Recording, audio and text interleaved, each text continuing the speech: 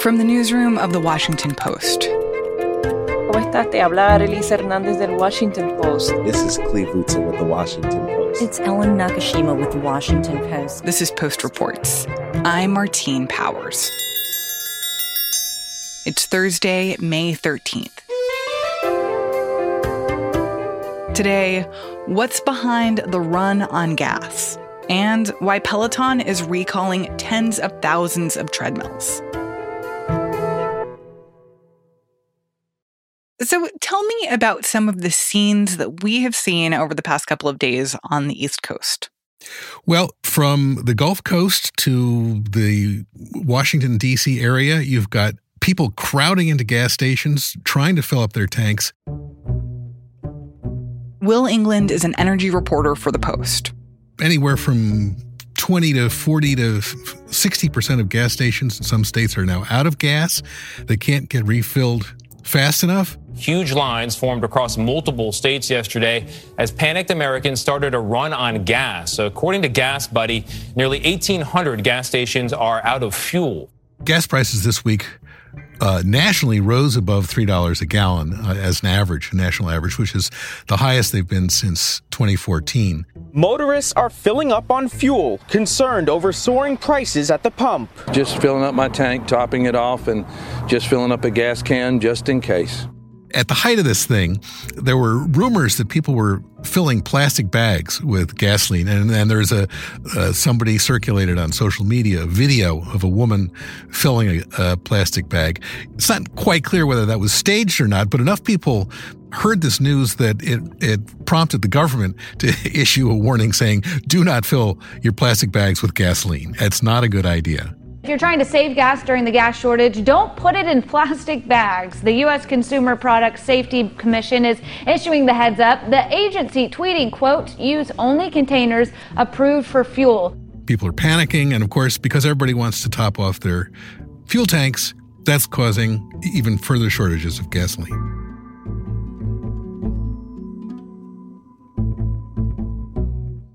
So this seems like a semi-crisis that kind of came out of nowhere. And from what I've heard from friends and family who are very worried about what's going on with gas, they have this whole idea that there was a cyber attack on a gas pipeline, and now there's just no gas. Is that true?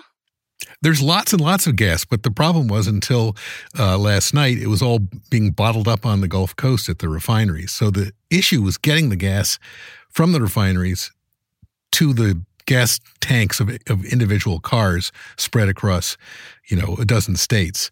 The cyber attack didn't do any damage to the pipeline. Huh. So what is this cyber attack and what did it actually do? So late last week, the operators of the Colonial Pipeline realized that they were under this cyber attack from the outside. And it was on Friday that they decided that they needed to shut down the pipeline to avoid any damage. There's this group that has been named DarkSide. We think it operates probably in Russia or one of Russia's neighbors.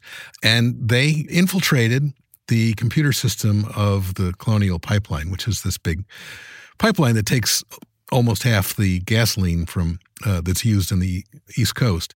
And they got into the computer, and it was a ransomware attack. So they're saying, we're going to shut down your computers. In fact, we've blockaded them unless you pay us this ransom. So the company moved, I think, probably rather adroitly and cut off, gated, as they say, the infected computers from the actual operations of the thing. So they had to shut down the pipeline, but the ransomware people did not get into the actual, operations of the pipeline. DarkSide is a pretty interesting group. They're very organized. You have to apply if you're a crook to join them, and they have a code of conduct. They portray themselves as kind of like a Robin Hood outfit, and if you're going to use them, you have to agree. I don't know how closely this is policed, but you have to agree not to attack nonprofits or hospitals or government agencies. You're only supposed to go after private corporations. So this is like ethical hacking, theoretically. Ethical hacking, yeah. Wait, so it sounds like this attack if the gas company was able to kind of cordon off the affected computers, how significant was that interruption in the gas pipeline? Well, we've had interruptions before. We've had interruptions after hurricanes and, other events. This one went on longer than most, and it, of course, got a great deal of publicity from organizations like the Washington Post because it was a ransomware attack. So what we understand is that social media, I think particularly Facebook, sort of erupted in flames over this news, and it provoked people to go out and do panic buying to try to make sure they would have gas before the gas ran out. And in doing so, they made sure that the gas ran out. So the reason why all these gas stations are out of gas is not because of the attack necessarily, like stopping gas from reaching all these gas stations. It's because everyone heard about the attack and was so freaked out that they all ran out and got gas at the same time. Well, it's really both. I mean, the pipeline did stop. It did get harder to get gas to stations. Some deliveries continued, but they were fewer and farther between. But the level of purchasing, several days worth of gas at a typical station in the Southeast would be sold in an hour or two. And so they couldn't keep them supplied, in part because there were fewer supplies available. So how is this becoming a political issue? Well, Republicans have been seizing on this and sort of kind of indirectly blaming the Biden administration's green agenda. And Kevin McCarthy, the House Minority Leader, said, this shows how stupid it was for Biden to cancel the Keystone XL pipeline. We need good American sources of fuel. Now, the problem with that argument is that the Keystone pipeline was going to be bringing fuel in from Canada, and it's crude oil, and crude oil is a very different animal than refined products like gasoline or jet fuel. So what Republicans are basically saying is that there should be more redundancy in our kind of pipeline system, and that the fact that this one pipeline is having problems right now, to them, says that we need more pipelines. Yes, I think that sums it up quite well. And the argument for redundancy is not in itself a bad one, but Republicans are arguing as well that this shows how we really need to further exploit fossil fuels in this country because we have them, and many have made the argument that, wind and solar and electric power will never be able to take up the slack. And what is President Biden saying about this? Well, on Thursday morning, he spoke about the issue. We expect to see a region-by-region return to normalcy beginning this weekend and continuing into next week. In the meantime, I want to update you on what our administration is doing to accelerate this process. We're now at the point of, looking back as much as looking forward. I think that all this week, the response of the White House has been kind of in keeping with the way he's been running his administration. He's not out there tweeting, although the White House has kind of gone into an all-hands-on-deck mode. The Department of Transportation is involved, the Department of Energy, and the Department of Homeland Security. They've been relaxing environmental regulations about the blends of gasoline. In other words, in the Southeast, you're now able to sell gas that does not have the ethanol added to it. They've relaxed road rules on the weight of trucks and the hours of service that truck drivers are limited to, which under normal conditions is not allowed. That's really interesting. Tell me more about that part of the problem of actually transporting the gas. Well, the problem is that when the pandemic struck last year, there was a tremendous drop-off in demand for gasoline as people were staying at home. And a lot of drivers either retired or found other work or just lost their jobs.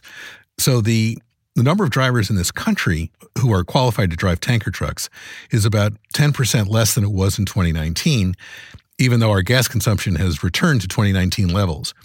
So even before this Colonial Pipeline thing began, there was a real shortage of drivers in the United States, and that was causing a pinch on deliveries of gas. This just, makes it exponentially worse. So what will it take to solve this problem and get us back to normal where all the gas stations have gas again? The operators of the Colonial Pipeline announced this morning that they have most of their system back on now, and they expect to have all of it back on by noon on Thursday. The question now is just kind of, straightening out the mess, getting gasoline from the pipe to the tank farms that receive it, and then from the tank farms to the trucks, and then the trucks to the gas station. So it's going to take several days at least to kind of get all the kinks ironed out. What do you think this temporary crisis tells us about America? What it tells me about America is that we've gone through an era of ferocious cost-cutting, rationalization of all sorts of industries and businesses, which has left us with very little backup, very little redundancy, as you put it before. In the last 10 years, refineries that could produce 900,000 barrels a day closed in the Northeast, were shut down because it was cheaper to get gasoline through this pipeline from the Gulf Coast. But that leaves us at the mercy of this pipeline coming from the Gulf Coast. And I think we may have reached a point, looking at the freeze in Texas in February, at all the wildfires and electrical problems in California, that the country may have reached a point where we'll decide we have to build some redundancy into the system. I think it's super interesting to think about this problem or this situation in terms of infrastructure, but it's also interesting to just think about it in terms of the American psyche. The fact that, at least in some part, these shortages are a product of the panic buying. I mean, it reminds me of people like panic buying toilet paper at the beginning of the pandemic because they thought that toilet paper was going to disappear off the shelves in the grocery stores. I mean, I don't know. What does that say about how we as a country experience and respond to moments of crisis? Well, I would say we as human beings are prone to a scarcity mentality. If there's something you're used to having that suddenly looks like, well, maybe you can't have it, it is a natural human reaction to, try to replenish whatever stores you have. And then the other problem is once a panic takes hold, you can be fully aware that it's a panic, but you still might want to have gas in your car. So you kind of have to join in. You still might want to have toilet paper. It would have required, strong leadership by politicians who had the respect of most of the country to say, look, don't go fill your car. People were saying that, but no one really was listening. Will England covers energy for the Post. The story was produced by Sabby Robinson.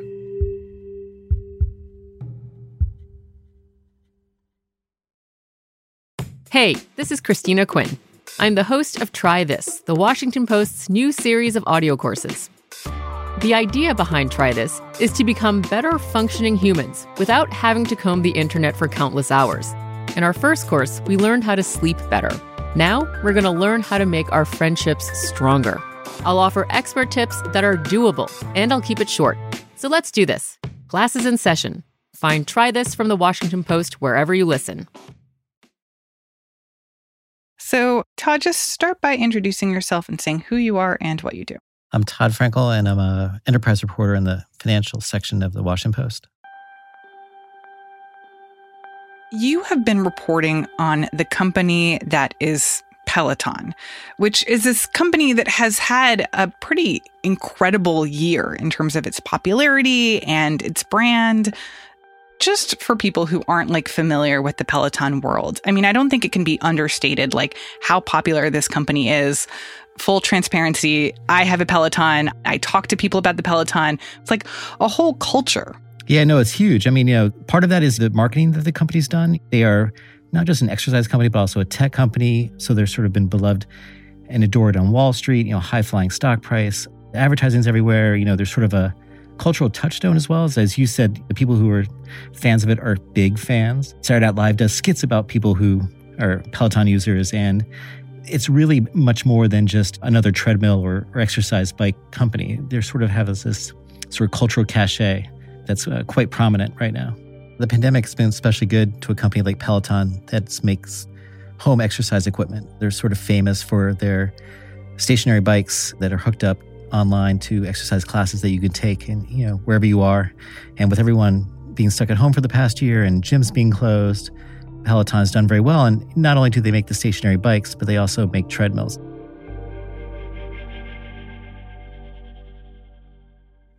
So you have been reporting on the Peloton treadmill. Can you just describe what this machine is? Yeah, so the Peloton Tread Plus is this $4,300 machine. It's heavy. It's pretty big, and it's sort of different than most treadmills that you see in that it has a track, or it's almost like a tank tread running surface. And so instead of the smooth surface that you see on most treadmills, this one has sort of a track that rolls around the base of it. It's very similar to other Peloton machines in that, it has the big screen television up top where you watch instructors, and in many ways, it's sort of a conventional treadmill, but it has these little touches that make it different and stand out. And Peloton has done a very good job of selling these machines. And I think there's about 125,000 of them in U.S. homes, which it's only been around for 3 years, which is pretty amazing, pretty good sales for that time. And the fact that it's $4,300, that's a lot of money for a treadmill. I mean, I think the expectation is you are getting the best of the best, top-of-the-line treadmill that money can buy. Talking to other treadmill makers, that price point is quite high. And there's the commercial market of treadmills, which you might see in gyms. Peloton Tread Plus sort of is in that mid place between the traditional home market and the commercial market. So it's definitely a high-end machine. Well, we're going to start with some news from Peloton. Gail, you want to pay attention to this. As a Peloton owner, the fitness company Peloton is recalling all of its treadmills after initially refusing to do so. So a week ago, Peloton surprised lots of people with announcing they were going to recall the Tread Plus, asking that consumers stop using them. They'd be offered a full refund for the machines, or they could keep them in understanding that they were no longer perhaps safe, and that they would be receiving a safety software upgrade to use the machines going forward. So how did you start reporting on these issues or problems with the Peloton treadmills? So I have been covering the Consumer Product Safety Commission, which is responsible for product safety in the U.S. for the last couple of years, just sort of keeping tabs on what they've been doing. And I got word that the Peloton treadmills were having these problems. In addition, the company itself actually came out even before this got the attention of regulators and announced that there was a death of a 6-year-old child in March of this year on the Tread Plus. How does that even happen? How does a kid die from a treadmill? Well, at first, the details were a little sketchy. There's been little official information about what happened exactly. And so when Peloton first sent out a message about this one incident, what did they say? Like, did they acknowledge that there was anything wrong with the design of their treadmills? No, at first Peloton was defensive. And you see this a lot when a product injures or kills somebody. There's this question of, is it user error or design error? Is the person to blame or is the product to blame? And Peloton very early on offered condolences about the death, but made it clear that they believe that this was user error. Treadmills are exercise equipment for adults, and they have warnings on them about keeping kids away. And there's different safety concerns. People fall off treadmills all the time and get injured. But there did seem to be something different about what we were seeing with the Peloton machine. So after the report of the child's death, it turned out there were other reports of children being injured involving the Peloton machine. Kids who broke bones, suffered severe cuts.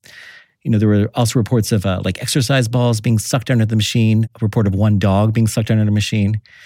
And they all sort of had the same sort of fact pattern, which was coming in contact with the back end of the Tread Plus and being pulled underneath this treadmill. And this was something that safety authorities say doesn't happen with other treadmills. And so it sort of raised some alarm bells. Once a pattern of these kinds of incidents starts to become apparent, does Peloton have any responsibility to respond to that? What happened was there was basically a fight between federal safety regulators and Peloton. The CPSC, the agency that sort of regulates product safety, wanted Peloton to recall, to basically take all their Tread Pluses off the market. They thought they were unsafe. They couldn't quite identify what the exact problem was. They couldn't identify exactly what was happening, but something was happening. It wasn't happening with other treadmills, and they felt like this was something they needed quick action. Peloton, however, felt like this was user error, essentially, that this was a case of folks not following directions. These were unfortunate accidents, but they were just accidents. There was nothing inherently problematic with the design of the machine. And so there was basically a face-off, sort of a standoff between the two sides. When you say that there is a difference in the design of these treadmills versus other treadmills that people might buy or use, what is that design difference? And is that something that's important? I don't think we know exactly how important it is, but what was different about the Peloton Tread Plus was the track, this tank tread track, which almost opens and closes as it goes around the end. It's kind of hard to explain, but if you can imagine that the track as it goes around the bend is opening, and then when it goes back underneath, it closes as it compresses around that bend. Oh, so it's not like one big stretch of like rubber or whatever. It's actually, there are different pieces that are kind of pincering open and closed as it slides around the treadmill. Exactly. It's slatted. And so those slats open and close. Yeah. So they're, basically pinch points that come out at the end there. It seems like maybe the issue here is a combination of the slats plus the height off the ground of the machine, and maybe some other factors such as a lack of a barrier in the back. I mean, really what they were alarmed by was just the case counts. So regulators say that there's been 72 different reports of adult users or children, pets, or even like exercise balls, different objects being pulled underneath the back of the treadmill. That includes like 29 reports of injuries to children, some of them quite severe. I mean, broken bones and pretty deep cuts and lacerations. There was this one YouTube video that the CPSC released when they issued a warning telling folks not to use the device. And it was basically a home security footage of a small boy getting sucked under the Peloton device. And it was really shocking. Okay, so this is a video from the Consumer Product Safety Commission. It's about a minute long. So you see these two little kids playing on one of these treadmills in a playroom. There's a little boy holding a ball, and very quickly, you see this kid's hands kind of get sucked underneath the back of the treadmill. Like his hands are stuck, the ball is stuck. You can tell that he's trying to pull his hands out. And he seems to get free for like a second, and then his arm gets stuck again. And the treadmill is like pulling his arm, his head, his torso, like underneath the whole treadmill. I mean, almost all of his body is like under this machine, and then he finally is able to pull himself out and kind of run away. So how did the government decide to go after Peloton more aggressively and say, hey, you really need to pay attention to this? The Consumer Product Safety Commission cannot take a product off the market without the company's permission. They have to actually go to court and sue. Most people don't know that. They think, well, if the government thinks it's unsafe, they can just yank it off the market. But actually, they need the company to agree. And in this case, Peloton did not agree. The CPSC wanted to do a recall. They thought there was a danger. They wanted to get it off the market. And Peloton was actually very upfront, saying, no, we don't think this is the right move. And what happened was two sides went off and sort of trying to figure out what the next move was. And the CPSC was actually looking to file a lawsuit when Peloton came back to the negotiating table. They said, all right, we're going to recall. It was an entirely different strategy than they had been pursuing just 3 weeks earlier when their CEO was out front saying, we are not going to do a recall, and assuring people that the product was safe. But 3 weeks later, they were back and agreed to do a recall. And Peloton switched the attorneys they were using to represent them before the Consumer Product Safety Commission as someone who's better known for playing along with regulators. And its stock price was getting hammered. The CEO even apologized for their earlier, strategy of opposing the CPSC. So Peloton's initial response to all of this was that other treadmills can also be dangerous if they are not used properly or don't have the right precautions around them. And I wonder, what you make of that part of their argument. Because, I have heard stories of people dying on treadmills, right? And so I wonder if there is something to be said for the idea that maybe this is a type of machine that's just generally a little bit more dangerous than we realize. Yeah, I think that's a great point. And treadmills in the industry they've worked very hard to promote safety and sort of make sure that space, especially behind the treadmill, which is the most dangerous point where people come flying off the back of it. What I think caught regulators' attention, what sort of stood out for them, was that all these problems that you were laying out happen with all treadmills pretty much, whereas these incidents of kids or small pets getting sucked under, or even adults getting sucked under. And so it was something that seemed more specific than a broad class of risk. It seemed like it was very particular to Peloton's machine. And so what does a recall for this kind of treadmill entail? How many machines are we talking about, and what kind of financial cost will that put on Peloton? So there's about 125,000 machines they believe out there, and they are offering a full refund. So you can get your money back and they'll come and get it from you, take it out of your house. Or you can also have the option of keeping it with an understanding that, the CPSC has recalled it, and they'll do a software safety upgrade. Some people are huge devotees of this machine, and, they'll do anything to keep it. And, under the terms of this agreement that they struck with the CPSC, that they're allowing that. But Peloton has agreed to fully recall the Peloton treadmill. So why do you think the government moved so quickly to kind of get to the point of saying, we want to file a lawsuit against this company? What do you think was driving them to be more aggressive as a regulator here? Yeah, the CPSC has been criticized a fair bit in the past for being too lenient, too lax when it comes to product safety. Again, they have to have a company's permission to do a recall. But in this case, the CPSC, whoever's the new administration, controls and runs the agencies. And they've taken a much more aggressive stance on companies, something they've sort of been promising to do but haven't done in recent years. Why do you think this story matters, even if you're not someone who owns a Peloton or cares about Peloton at all? What do you think this story says? Government agencies are going to be taking a more aggressive approach. We all depend on basically the government to ensure clean water, safe products, safe cars, right? If you think about the problems that we all had with exploding car tires a few years ago, that was up to a government regulator to take action on that. And there's been some, accusations that regulators were not doing enough to protect people. And I think this is a very clear sign that product safety is going to be getting greater scrutiny from regulators going forward. I think Peloton was surprised by how aggressive the CPSC was. And I think their tactic of basically telling the regulator, no, we're not going to play along, probably might have worked better a few years ago. And that's why they ended up agreeing to a full recall just a few weeks after saying, no, we won't. Does this also mean that you will likely not be getting a Peloton Tread Plus anytime soon? It's a really attractive machine. I understand the appeal, but I think I'll stick to running outside for now. Todd Frankel is an enterprise reporter with the financial section at The Post. The story was produced by Jordan Marie Smith.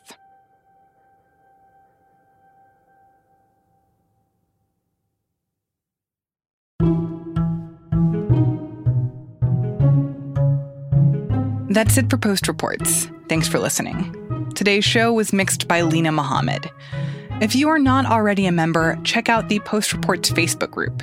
If you join, you can talk to me, you can talk to our producers, and you can talk to other listeners of the show about stories that you've been thinking about and news that you're interested in. Go to Facebook and search for Post Reports to find our group. I'm Martine Powers. We'll be back tomorrow with more stories from the Washington Post.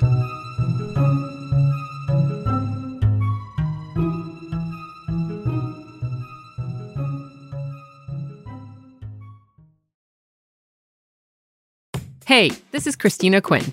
I'm the host of Try This, the Washington Post's new series of audio courses. The idea behind Try This is to become better functioning humans without having to comb the internet for countless hours. In our first course, we learned how to sleep better. Now, we're going to learn how to make our friendships stronger. I'll offer expert tips that are doable, and I'll keep it short. So let's do this. Class is in session. Find Try This from the Washington Post wherever you listen.